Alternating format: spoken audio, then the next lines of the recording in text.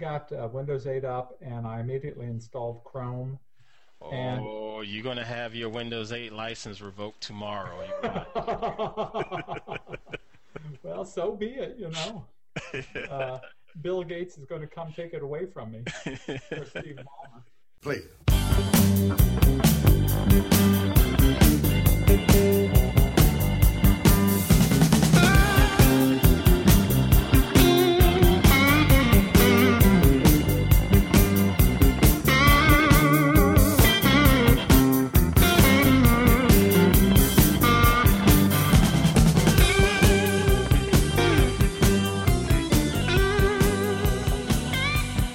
Yet another tech show, yetanothertechshow.com.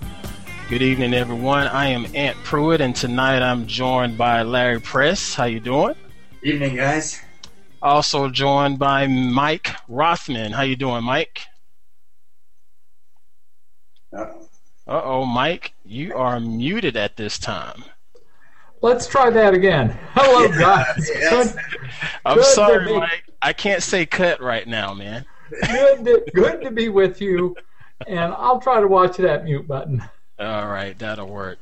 But yeah, this is yetanothertechshow.com, Yet Another Tech Show, also known as YATS, episode 21. We are now legal, folks, so we're going to have us a good time, and cheers to all of you guys for making it to 21 episodes with us. We appreciate you guys coming out and hanging out and spreading the word, checking us out on all of our social media and our RSS feeds and iTunes subscriptions. Matt Lee is out on leave for this episode and probably the next episode. Big ups to Matt, and we're going to keep the show rolling with you. So Matt's the best. We miss you, man. We miss you, brother. So we're going to get into the show here tonight. Larry, you posted a show in our some notes in our docs about the Olympics coverage. What you want to share about that, bro? Well, hey, we can talk as much as you want. Let me tell you what I did. I watched a bunch of the Olympics with two things in mind. One, to see the Olympics, which is totally cool. And second, just to see how it was covered, to pay attention to it. It was kind of an internet story. I watched it both on over-the-air TV. As you guys know, I'm a cord cutter. And I also watched it streaming. I watched streaming from NBC in the United States. Went through a proxy server and watched streaming from BBC in England. And a little bit on the iPhone and iPad, but not really very much. Larry, what proxy service did you use? I don't know, something Bear, Proxy Bears. I can't remember. Yeah. I know the one. Yeah, it was good. It worked. I mean, it's just totally just click and it's on kind of a thing. And it's like $4 a month or something like that. All you needed was 1 month because the Olympics didn't last that long. And that worked quite well. I just full of tons of trivia probably. I've done a zillion blog posts on this, and I'm going to do one that now tries to pull it all together. But just apropos that, when I'm at home, I'm getting download speed of 12, 13, 14, 15 megabits per second. When I hit the proxy server in England, it was more like 2.3 megabits per second. So there was quite a bit of a kind of a bandwidth drop off there. So I don't know what it looked like if you were in England on a fast connection. It was probably better experience than I had from here in the U.S. going through the proxy server. Of all of those three avenues you went to consume all of this, which one was your favorite? I know mine offhand was looking off the tablet. Yeah, as far as the video quality, and there's a bunch of dimensions. Video quality, tablet and the iPhone apps, and way better than the PC app. I mean, there's just a lot more pixels on that old PCs. The best video quality is the over-the-air stuff, but you don't have control over it. You can't do it. You can't watch what you want to watch when you want to watch it. Right. Yeah. Did you stream a bunch of it too? I streamed a lot of it at the office. I probably shouldn't say that too loud, shouldn't I? I streamed a lot while I was at work at the office, and it wasn't the best experience. I remember you blogging about it fairly early when the Olympics started. And you go to the website, and for me, I continued to get just a black screen as if the player didn't want to load. And I'd refresh it. I tried a different browser, and sometimes it would just randomly work. But yet, at the same time, if I picked up the tablet or even picked up my old school Dead Pixels Droid X and pull it up on the Android app, it was flawless. Yeah. You know, and it was all real time, of course, because you had all the different feeds to look at that were live versus replay and so forth. But I was like, why can't it be this smooth on a 20-inch monitor or bigger or what have you? And I'd come home at night and fire up the Google TV and try to watch the NBC coverage of it, and that was great. But then I knew that was dead and old news by then. You know, and the mornings that were, you know, on the weekend, I'd get up early in the morning and fire up the Google TV, and I was able to use PlayOn. PlayOn had a live stream of it, just like the Android app did, and that worked fairly well. But if I sat over here at this desk and pull it up online just to let the boys try to watch something, it was hit or miss, and I never did understand that. I don't know if it was just a bandwidth thing that NBC and whomever wasn't prepared for or what, but it really got on my nerves just trying to watch it on the web when I could easily watch it on the app, you know. I hear you. Yeah. I agree with what you're saying. The one thing that I think is true, it got better, and I took that as a really neat sign. It it was just unwatchably sucky the first couple of days. I mean, it was just, didn't exist. Man, I was just watching over-the-air TV. By the end, it got passable. It really, I mean, I can't prove it with data, but my observation leads me to believe that they made some midstream adjustments. You know, the streaming was done by Google, not by NBC, by YouTube. And that's one thing that makes me optimistic. I think those guys were really in kind of internet mode, you know? Hey, right. Working, we're going to make some adjustments. They changed the user interface a little bit too. So they were making adjustments as it went along. By the end, I was getting, on my laptop, nothing else running on the laptop, watchable performance. At 1080p, it would still be pretty noticeably jerky, but watchable. I mean, I was able to watch the final basketball game in high def on my laptop as long as I had nothing else running. And I've got about 15 megabits per second download speed here. So I came to the conclusion that the bottlenecks were in the network. Larry, to what extent do you think the change in performance might have been the result of fewer people online attempting to watch streams as time goes by? Yeah, no doubt. I have no idea when, usage loads, how they went up and down. It could have easily been that, I just kind of got in at the start. Everybody and their brother was trying to do it. It really sucked at first, and then it got better. Maybe what you're getting at is true, Mike. Maybe all that happened was it sucked so bad people quit using it, and therefore I was getting more bandwidth. But it really did. It became watchable, and I'd written it off. But just like Ant, part of it I think due also on the laptop. It's doing Flash. And if you go to my blog post there, I've got a bunch of performance, the CPU performance curves, and a lot of variance. I mean, it's just up and down, up and down, up and down. I think Flash is not and that's going to disappear. So I think that part of it's the client, part of it's the bandwidth, part of it's what you say, the load that was on it. It's hard to parse it all out, but think about the next Olympics. In next Olympics, my laptop's going to be so fast that even running Flash, it wouldn't matter. I mean, it'll be just way faster than the current laptop I've got now. My laptop now is at least a year old, maybe 2 years old.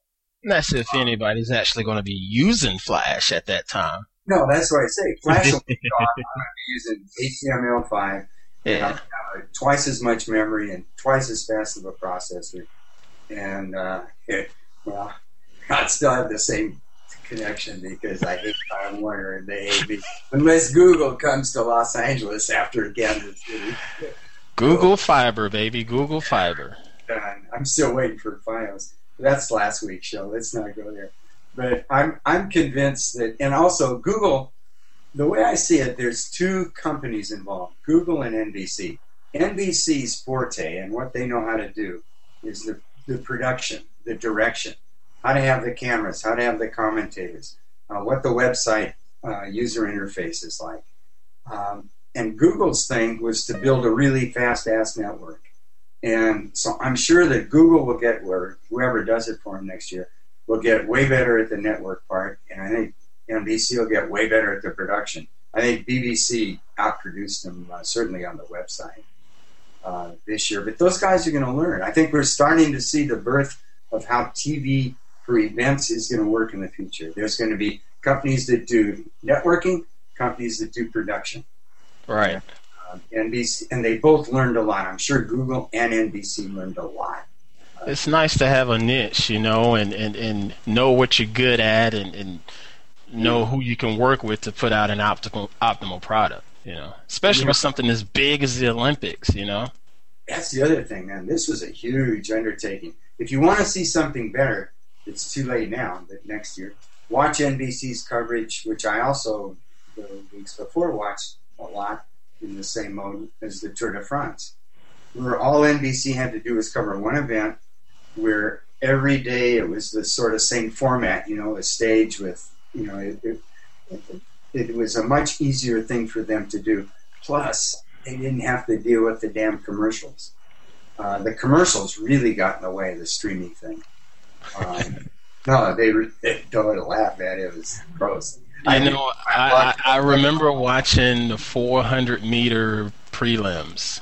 Yeah. And, for people that don't necessarily know about track and field, on that level, the 400 meters is run at the slowest about 48 seconds, okay, for the men. Yeah.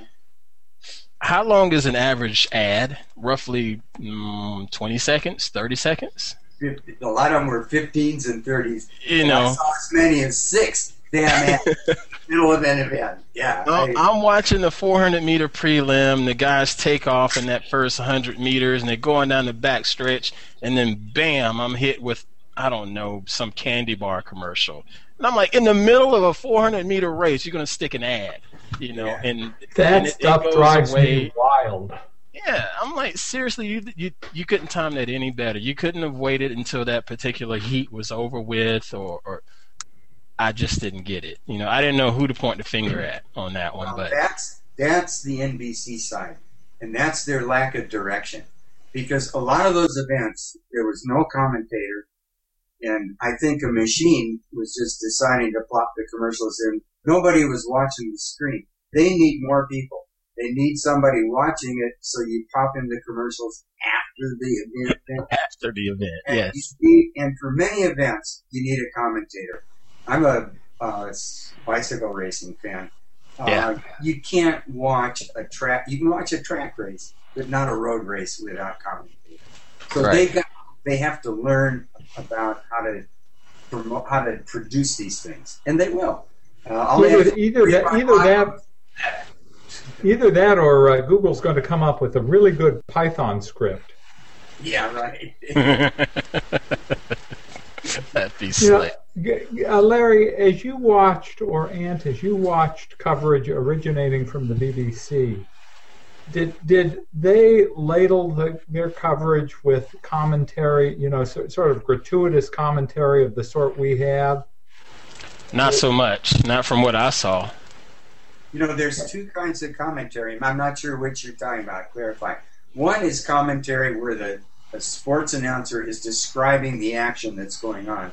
The other kind of commentary is the human interest stories about where the athlete went to high school and stuff like that. The BBC had more of the former than we did. They seemed to have a live announcer calling pretty much every event. The way it's supposed to be. Many of ours were just, you just do the crowd noise. No announcer at all.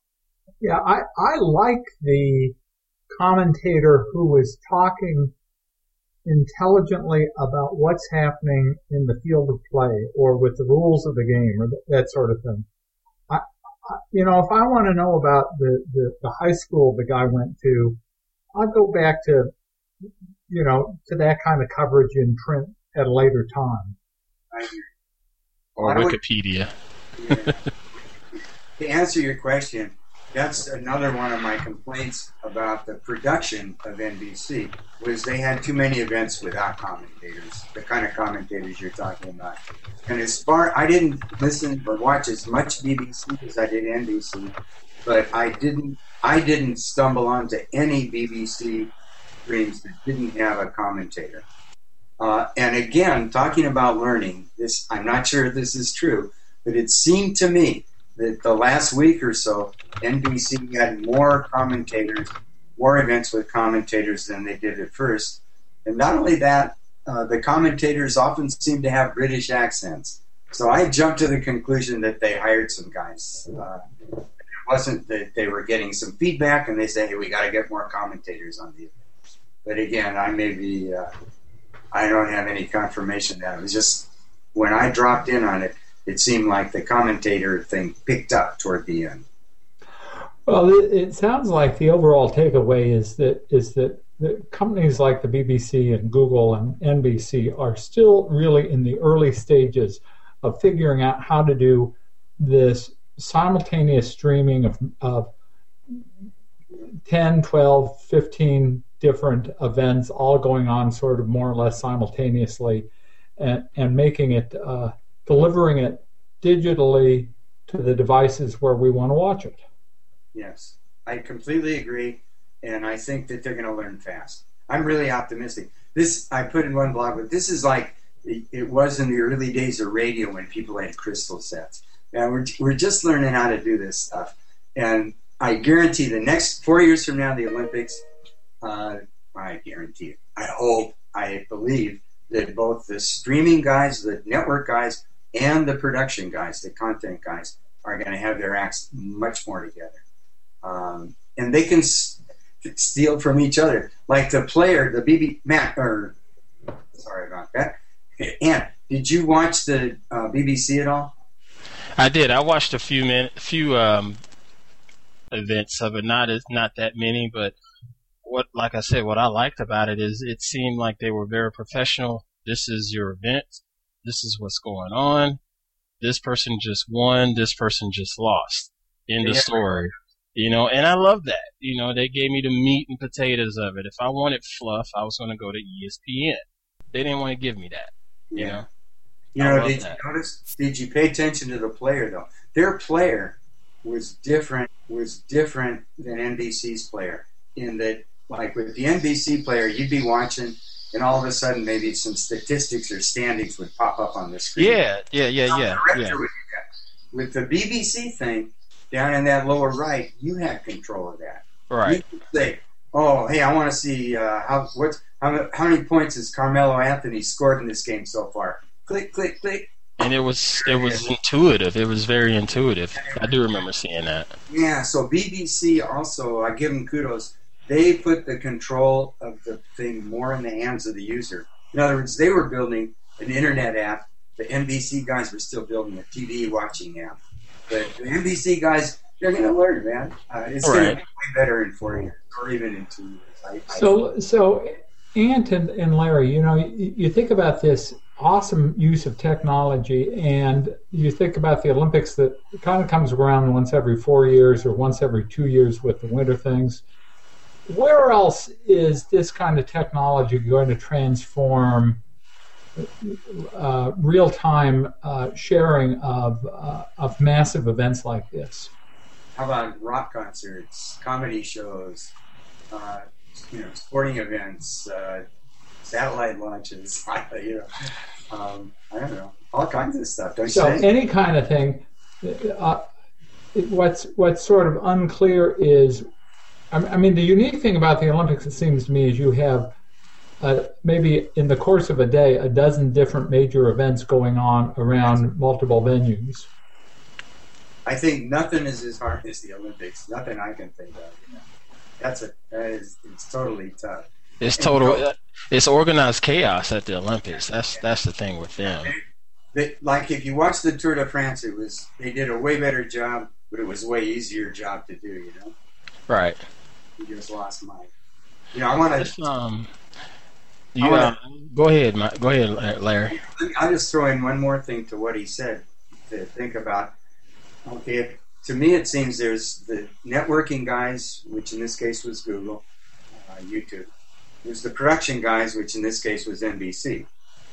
But there's a third option, is do you really need, if NBC gets really good at production, then you'll hire them to produce your event. But what if they're not so good at production? What does it take the National Football League to say, well, we'll do the production ourselves, or the NBA? And the biggest example I can think of that so far is that comedian Louis C.K. Did you guys pay attention to that? Yeah, he did really well with that too. He said, hey, I don't need Sony to do the production. I can learn to do it myself. And he cut out that. You still need the network guy, but I think NBC in this case is vulnerable. They have to do a better job for the Olympic Committee than the Olympic Committee could do for themselves or by hiring somebody else. And so, Louis C.K. made a couple bucks off of that, right? Louis C.K. is the guy that's really figured that out. If for a single or a single comedy concert, it turns out he doesn't need Sony. He can make, like you say, big bucks, and not only make big bucks, he made more money than he would have with Sony. And instead of costing $30 or whatever a DVD costs, he sold them for $5. So he made his fans happier too. Exactly.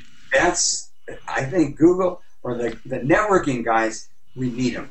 But I think NBC has to really learn fast and stay on top of the game, because the IOC may decide they don't need them when the contract is up. This is true, my man. This is true. Well, let's move on here. I want to move on now to my post that I made today over on a new domain, if you don't mind. It's regarding DLNA. Now, I'm sure a lot of people have no idea what DLNA is, and I'm sorry for the background noise, but my air conditioner just kicked on here in Chateau Ghetto, so I'll try to speak clearly. But DLNA is a protocol for Digital Life, Digital Living Network Alliance. Basically, it allows you to tie all of your internal multimedia, whether it's your videos, pictures, music, and everything that you have on your home computer or even on your cell phone, or even on like a PlayStation console or Xbox. It allows all of that media to be shared and viewed all at the same time without having to jump through a bunch of hoops. It's just a natural protocol simply by just getting on your own Wi-Fi. So this weekend I was dinking around with my Google TV, and most of you folks know that I love music and I love Spotify service. Love it. The problem is I can't listen to Spotify unless I'm sitting at a computer or unless I'm listening to it on my mobile phone.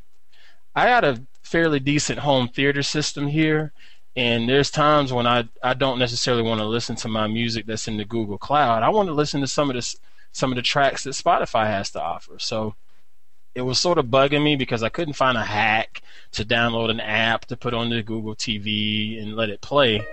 But so I reached out on Google Plus, and the Google TV community, they came back within minutes of try this, maybe this will work, maybe that'll work. And I came across this server system called Jamcast, and I ended up installing it on my computer, and it links up with Spotify as long as I have it playing. And then the Google TV sees it as a sound card. I believe that's what it was called, a virtual sound card. I clicked on it on the Google TV, and then voila, I had my Spotify music playing through my house. And it was just so easy to do. The only hard thing I had on it was I have to do this stuff on a virtual machine, and this is the technical part to show y'all. I had to do this on a virtual machine and change IP addresses and so forth. But outside of that, man, this was a piece of cake. And then I grabbed my little tablet. So my tablet is now a remote for the Google TV and a remote for my my multimedia and music. It's just so smooth and so seamless. You have no idea how happy that made me this weekend to be able to just jam some old school music that I don't necessarily have on my computer, you know. Cool, man. And I have to agree with you. I love Spotify. I am wild about the Spotify service. There's so much stuff out there, man. I forgot about. All that music and new music coming out all the time, and ways to discover, to find music that you might not have found otherwise. I've subscribed to a couple of your playlists that you've published, so I can listen to playlists constructed by Ant Pruitt. That are shaped around moods, one for a work mood and one for a mellow mood and so on. And I recently found something similar. I found that Spotify will broadcast through a Logitech Slingbox server. Ooh. So all of you Logitech Slingbox owners out there, there's a Slingbox supports a little Spotify application. You go on the Slingbox website, you install, quote unquote, install this application, and that now you've got access to your Spotify on any Slingbox device that you have at home. So you can try that as well. And originally I was using Plex Media Server because I've been a fan of them for at least a year now. And Plex used to have a plugin that would allow you to connect to Spotify, but I could never get the daggum thing to work. I don't know if it was a Linux issue versus a Windows issue. I don't know if it was the Logitech Review, because we know as a Google TV that is pretty much dead. I don't know, but I could never get that daggum thing to work, and it would frustrate me to see that little icon on my television set and I click on it and then it was just dead. I hear you. But this solution here, I want to thank the Google TV Friends page on Google Plus and Chris Hollis. They pointed me in this direction to Jamcast, and man, it's been great, just pumping up my old school tracks over there and scaring the neighbors here in the apartment with all of this old music, Turn it up a little, Ant. I want to hear it here in California. I could do it. But yeah, if you folks have DLNA, man, DLNA is very, very useful and it's so easy to use. I can remember when I first got my Droid X, it had an app on there for DLNA, and I already knew what it was, but I just clicked on the app, and the first thing it did was says, okay, all right, what Wi-Fi network are you on? And of course, my home Wi-Fi network, and it just scanned. All right, well, this Wi-Fi network has this song on it. It has this folder with songs. It has this folder with pictures. It has this folder with videos. And if you want to see them, just click here, and you can look at all of this stuff on your phone. And DLNA works with all kinds of things. It works with Blu-ray players. It works with the gaming consoles. I'm a PlayStation 3 guy, and I've been able to look at the TV shows that I would download or listen to my music on my PlayStation 3 before I had the Google TV, and still be able to get it going through the surround sound and all. It's just, and it was all because of that protocol. DLNA and UPnP is what it's called. For those that are not as techie watching this show, I'll have this in our show notes to try to explain it in layman's terms for you. Hey, I got another tip, another DLNA tip for you, which is Windows Media Player. Yes! It is a DLNA compliant player. So anything you can play through Windows Media Player can be, in effect, broadcast to any DLNA receiver, like your home stereo system, that you have in the house. You know, and see, I think that became standard in Windows 7, right? Because before, you had to have Windows Media Center, I think that's what it was, that version of XP and Vista. Maybe, yeah. But I think when Windows 7 came out, it came as standard because there's a guy on another show that I watched, Robert Hare, and he was a big fan of it. And I tried it out here, and just like you said, it was, bam, it was there. As soon as it was fired up, bam, everything saw it, you know? Yeah. It's great technology. Let me ask you guys a question.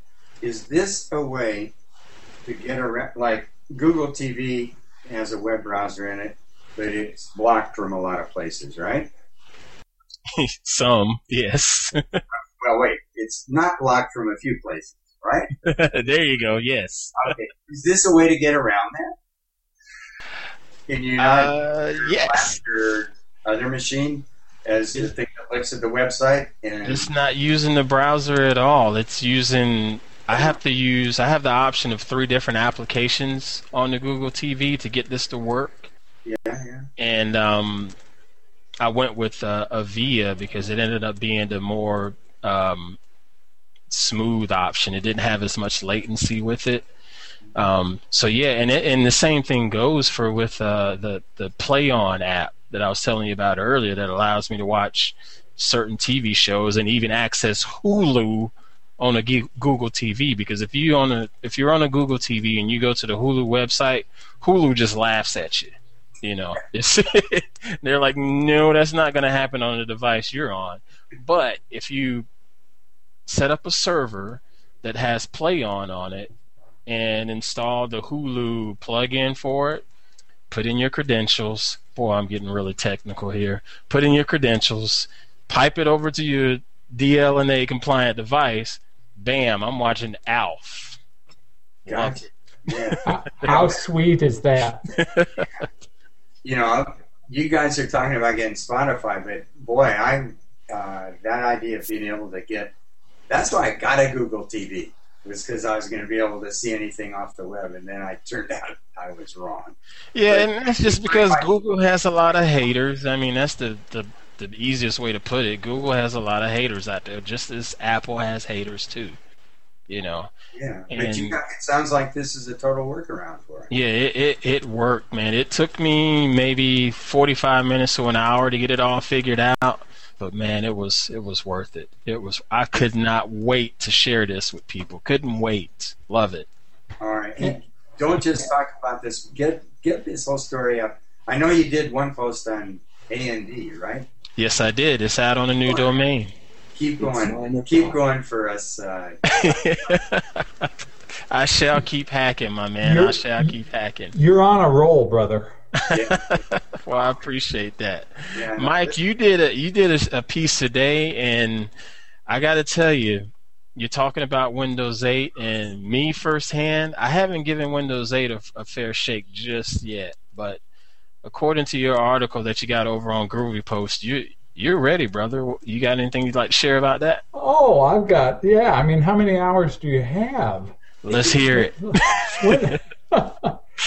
Here's my proposition. Windows 8 is a game changer for even if you ignore the Metro interface, and yes, I'm going to call it Metro. I don't care. And don't use it at all, and instead only use their desktop, navigating in and out of the start menu when you need to access control panel type stuff. Mm-hmm. Even then, it's a game changer. First, it's got a greatly improved performance. I'm not going to cite these numbers, but there are all kinds of performance statistics on the web now that you can find comparing Windows 8 and Windows 7. It's a faster operating system. storage spaces.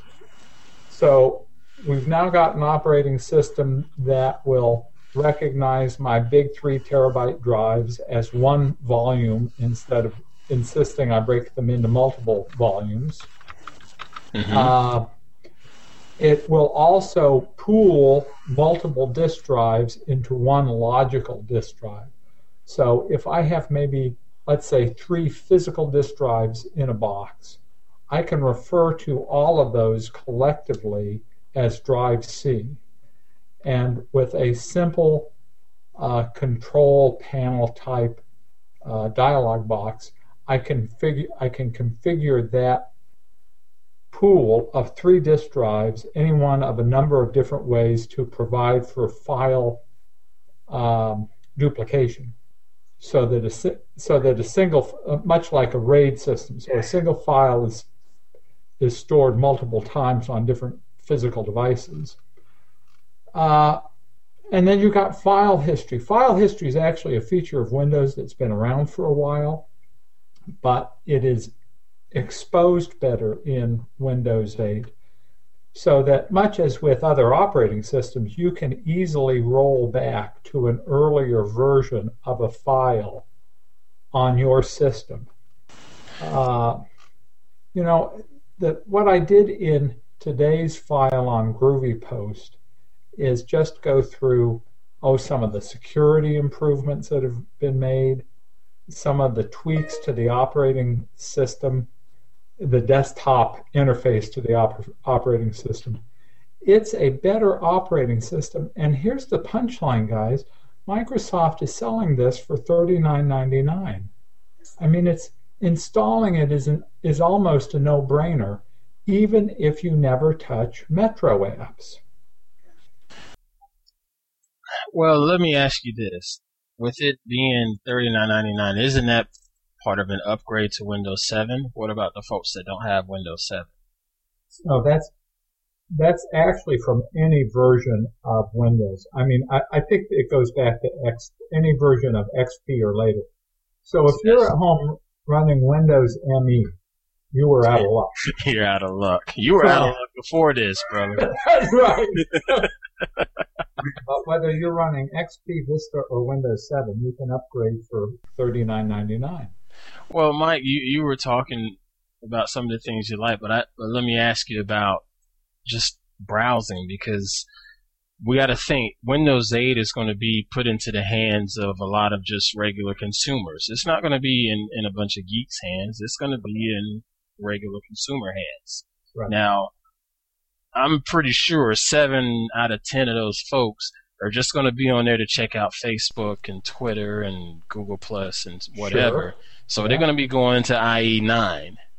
What are your thoughts on IE9 in Windows 8? Because right now, when I look at IE9 on Windows 7, I want to gag half the time. You know what? I'm not an IE user, so I got Windows 8 up, and I immediately installed Chrome. Oh, you're going to have your Windows 8 license revoked tomorrow. Well, so be it, Bill Gates is going to come take it away from me. Or Steve Ballmer.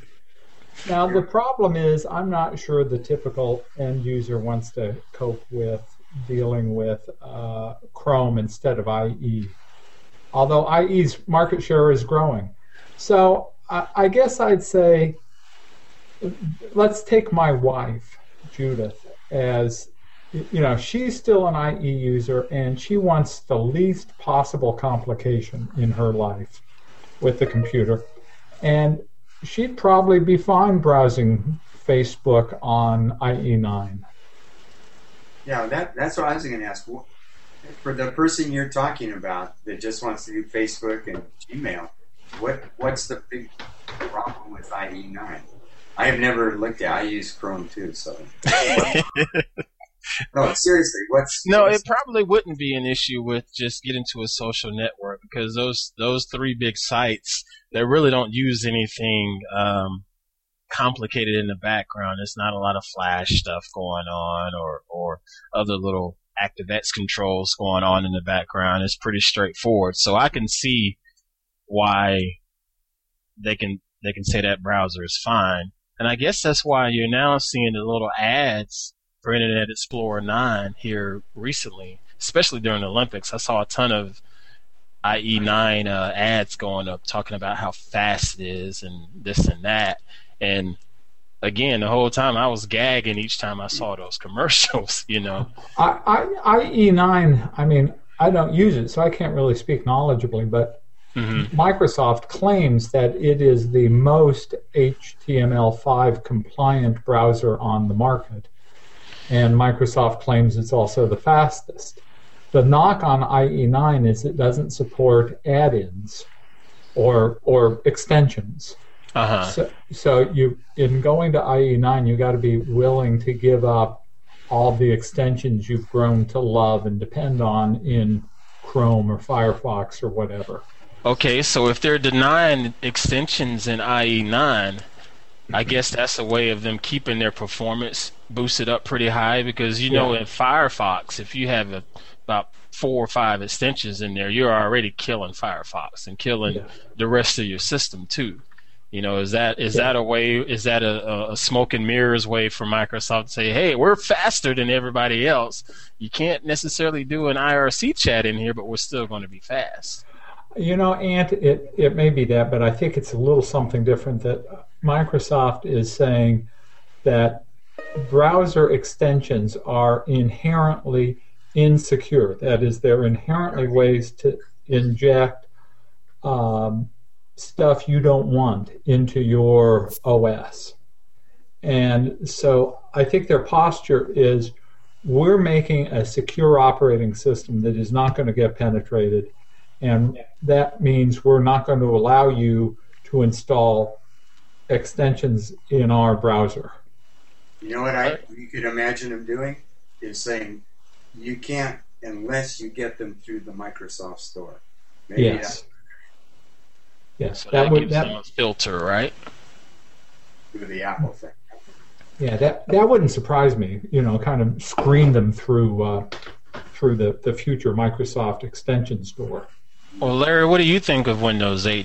You spent any significant amount of time on it? The only, not really. I went to the original build conference where they rolled it out, and after that, I installed the developer version. And I fiddled around with it for a while, and then that's it. I haven't even upgraded from that original distribution they did. Right. So, no, but I've heard the kinds of things Mike is saying, and what he's saying is true for $40.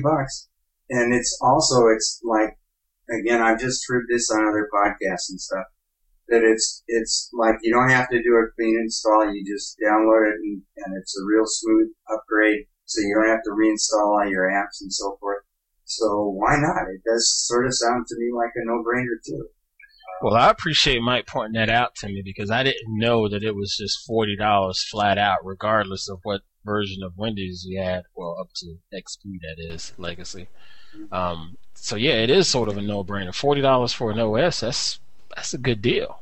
Not only, it's also a painless upgrade, from what I understand, from what I've heard. I got to throw in one. I have to get my dig in an Apple. Get it.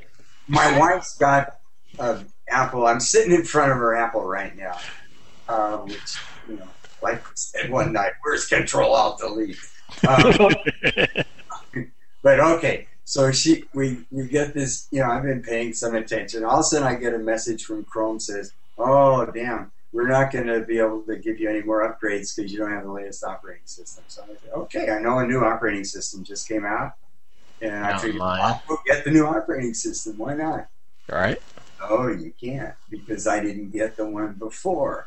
So I can't just do it, and to install the one before, I can't just do it across the net like Microsoft would do. I have to use the computer for the rest of us, and I guess go get a CD someplace and go through a whole install and then a whole second install. Whereas Microsoft, the guys that are so hard to use, seem to be able to say, oh yeah, you got Windows XP? No sweat. Just here's the website, dude. $40. You know, the idea that Apple is such a dream is. Here it comes, folks. I hope Go, Larry, go. Blame the shit out of me, but I am not convinced. The Emperor has no clothes. You know, Larry, it's that Apple attitude that has bugged me for years now. It rubs me the wrong way. They were telling the truth in 1984, but I hate to tell you guys, it's 2000 and something. I love it. I love it. All right, I'm going to dig into that's it. My Apple rant for the night. When I decide to take my skirt off and put on a pair of pants, I'm going to dig into Windows 8 maybe one of these weekends. All I have is the Windows 8 preview, consumer preview, from a couple months ago. But even still, I think I only ran it on a virtual machine. I may make a third partition and put it on there and just play around with it a little more, you know. Because Mike loves it. I guess I can trust Mike, right? Mike, Mike, let me ask you one question. Would there be any advantage to somebody who's about to get a new PC waiting to get one that was delivered with Windows 8 as opposed to doing an upgrade? Yeah, there could be. I mean, hardware dependencies that, other than I guess the touchscreen. You know what obviously the touchscreen is the big item.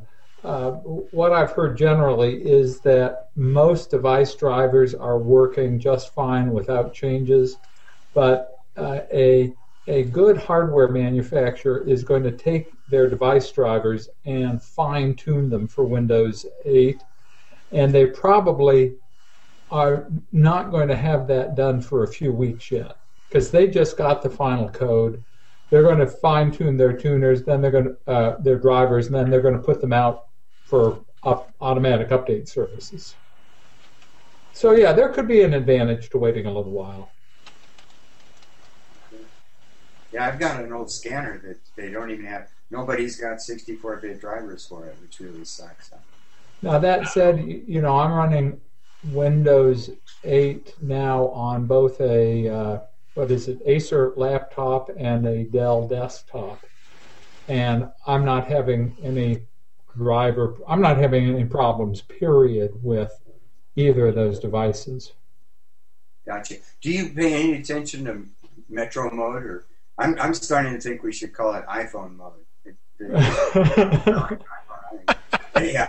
You know, Metro was not the focus of my post today, but there are some interesting apps out there, and I'm going to have some fun exploring them and figuring out which work for me and which don't. And you know, Mike, I got to give you credit on that. Reading your post over on Groovy Post, the fact that you didn't focus on the Metro UI, you know, because a lot of the tech writers out there today are pointing at that Metro UI and how it's going to be sort of a kludge for people to get used to.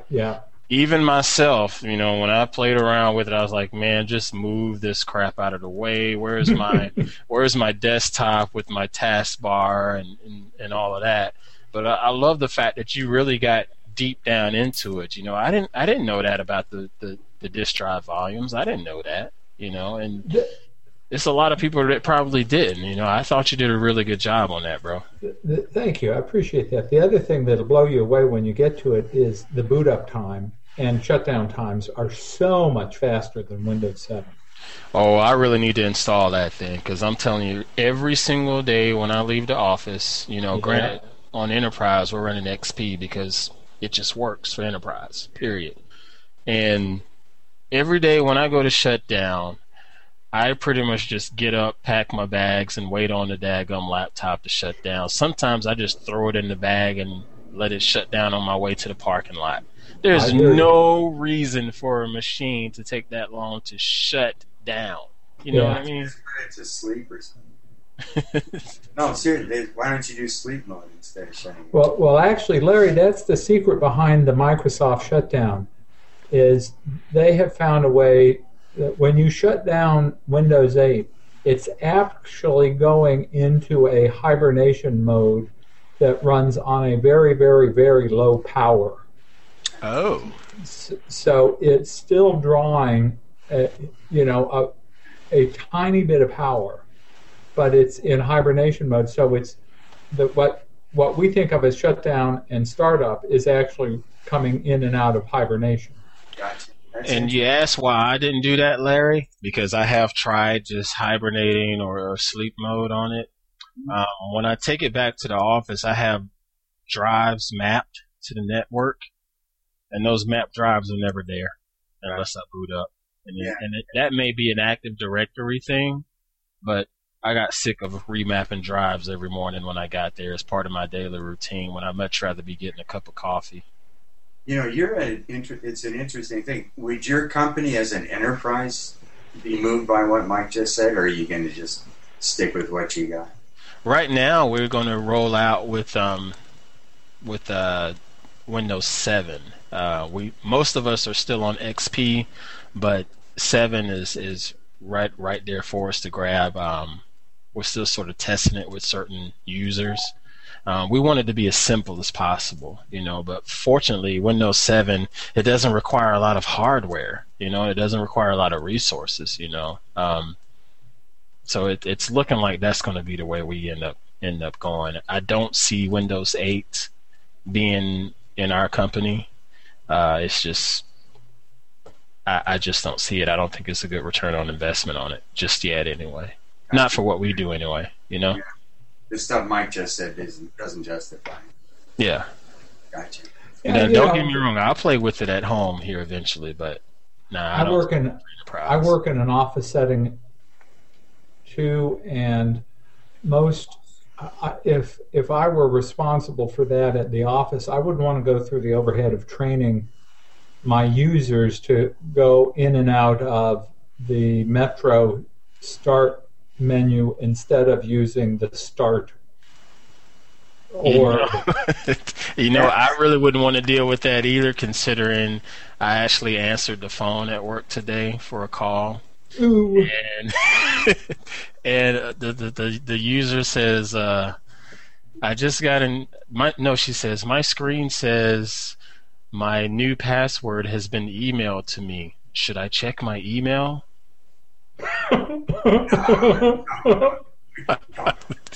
So that user probably does not need Windows 8 at this time, That's right. Mike, let me just ask you, couldn't you give in an enterprise or something, let's say somebody needs to use Excel and Word or whatever, 3 applications. Can't those just be tiles in the Metro thing, and the Metro comes up and they click on the tile and go do it? No? Yes. Why is that a training problem? It's like having the Start button, except it's there. You and I would get it immediately, and we would understand. Yeah, that's real simple. This Excel is this little tile over here. But Ant will tell you, man, there are people that kind of change would drive some people crazy. Now, I hate to say it, but people are idiots, man. You're talking truth, brother. Now, Larry, I think what's going to happen is that Microsoft is going to get this Metro operating system on home computers, and over the next year or 18 months, we're all going to get used to seeing that Metro Start screen, and we're going to come to like it and recognize it, and it's going to work its way into the office place. I hear you. You know where else you're going to see it is on the web. For 30 seconds, you go back to the Olympics.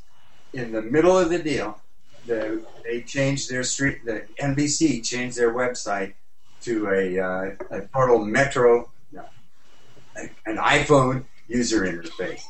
If you go to it now, it looks just like, it's little square tiles. So the websites are going to all go that way too. And so you're right. Telephones too, if people buy the Windows 8 phone. So I don't know that Metro is going to be a success, but the news is the first Windows 8 phones are going to come out sometime this fall. October 21st, we're going to have Metro style Surface tablets and tablets from a bunch of other manufacturers. Mm-hmm. Microsoft is also going to be aggressively ramping up the sales through their store of videos, music, and movies. So, Microsoft's going to wind up spending a boatload of marketing money over the next 6 months to a year on all this stuff. I wish them luck, man. More competition, the better. Better for us. Yeah. This is true. Well, let's move on to one more of Larry's stories. I can't necessarily pronounce this. Akamai. Oh, Akamai is the other. Akamai issued their quarterly State of Internet report today. Yeah, they yeah, okay, I don't know. Yeah, we can do this. It's kind of a quick one, but Akamai is they're one of these content distribution networks. They've got distributed servers all over the place, and therefore, stuff people like big people that distribute a lot of content cache their stuff on Akamai servers around the world to cut down on latency time. Mm-hmm. And they've been around since the early days of the internet. I think they came out of UC Berkeley. So they're a big company, very much invested in internet in infrastructure. And they put out a quarterly report. If you guys like this kind of stuff, I kind of do. They put out every quarter a report on the state of the internet. And I did a post. Well, I guess we should almost be worth bringing these things on the show, but it's not. Like, I just took a couple of the facts and graphs out of their report that came out today. Somebody going for it? I'm going to try to share the screen now so our viewers can see if you can do it. Yeah. So far.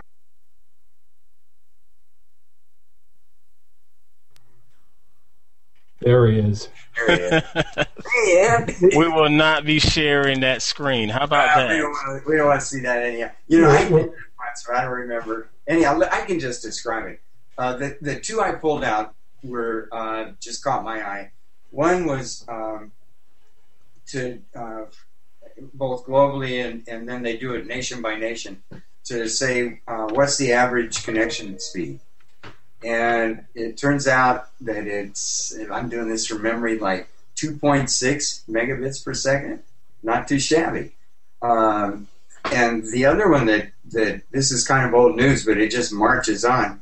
In 2009, the amount of mobile traffic devoted to data passed the amount for voice. And now it's just taken off, and voice is just staying really flat. So the mobile world is totally, it's not news, but the trend toward mobile data, and is growing like crazy. But at any rate, if people are interested in that kind of thing, they look at things like security around the world. They look at things like number of IP addresses issued all around the world, the bandwidth all around the world, just a good global overview of the internet. And then they break it down by countries and regions if you want to kind of drill down. So if you like that kind of thing, it's a really fun report to look at. That's Larry, I'm an old data hound myself. It's a good read. Yeah. And in my background, I've been into that stuff.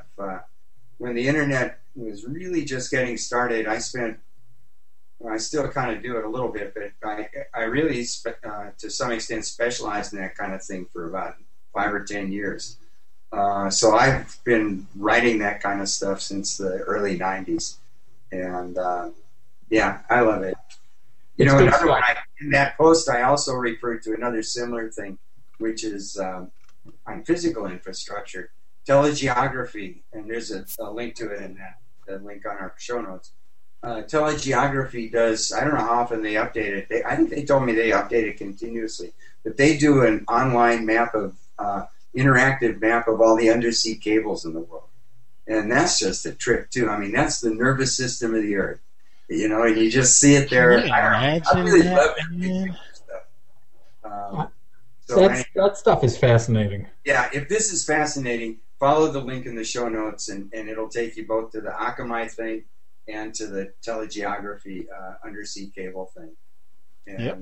Yeah, I will definitely include it in there. This is good stuff, and you were right. You mentioned that it was at an average of 2.6 megabits per second. Yeah, that's not too shabby, man. No, it's not. Until I finally kicked Verizon out, I was way under that here in West Los Angeles. That's all another rant. The United States is really screwed by our dear internet service providers. Yeah, we'll get on the ISPs in the next episode of Yats. How about that? Just pray for Google not to do evil informed of. Just love what happens in Kansas City and come next to LA. Yeah. No, San Francisco. LA. Google, come here. West LA. Like Verizon, I waited for about 2 years for Fios to show up. There's billboards all over LA. Get Fios. Fios rocks. Fios never came to my neighborhood, and it never will. They're putting all their money into wireless now. They've made this deal. Time Warner can have the cables, and they're going to do the wireless. I hate those people. They're a bunch of monopolistic bastards. That's all it is. Monopoly. That's the best way to put it, yes. Not to mince words.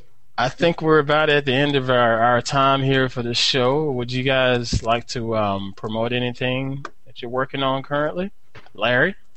I'm gonna. You know what I'm gonna do is, if you go to my, again, it's in the show notes. I've been doing a bunch of these blog posts on the coverage of the Olympics, and before that, the coverage of the Tour de France. And the one thing I still have to do is write some kind of an overview that sort of at least comes to some conclusions. But if you're interested in that stuff, there's a ton of it. Just follow the link. If you're a data miner, follow Larry's links. There you go. There you go. What about you, Mr. Rothman? I'm writing for groovypost.com, and I'm going to be exploring Metro apps next, and writing up some of my favorites. Follow me on groovypost.com, and I'm Mike Rothman on Google+. All right. Well, all right, folks, we appreciate you guys coming out and checking out yet another tech show, episode 21. We're going to do this again next Wednesday at about the same time. I want to say it's about 8 o'clock Pacific time, 11 o'clock Eastern time, PM that is. I'm Ant Pruitt. You can check me out on Google Plus at Ant Pruitt, or I Have No Life, as it says there in my lower third. Over on Twitter. I also do a little bit of writing on thenewdomain.net. And again, just go over there and check us out. We got a lot of good technical, geeky science stuff on there, and it's a good mix of different content on there, and it's not all just tech talk. But we appreciate you guys coming out. Be sure to follow us on Google Plus and Twitter, and subscribe to us in iTunes, as well as give us a rating. Be gentle with me on this episode of trying to fill in for the super producer, Mr. Matt Lee. So when you leave your comments on there, don't just be gentle, okay? But we appreciate you guys coming out, and check us out next week. Take care. You did great. Good night, everybody. Appreciate it. See you, folks. Ant is the star. No, I don't know about that. See you. Bye-bye, you guys. Bye now.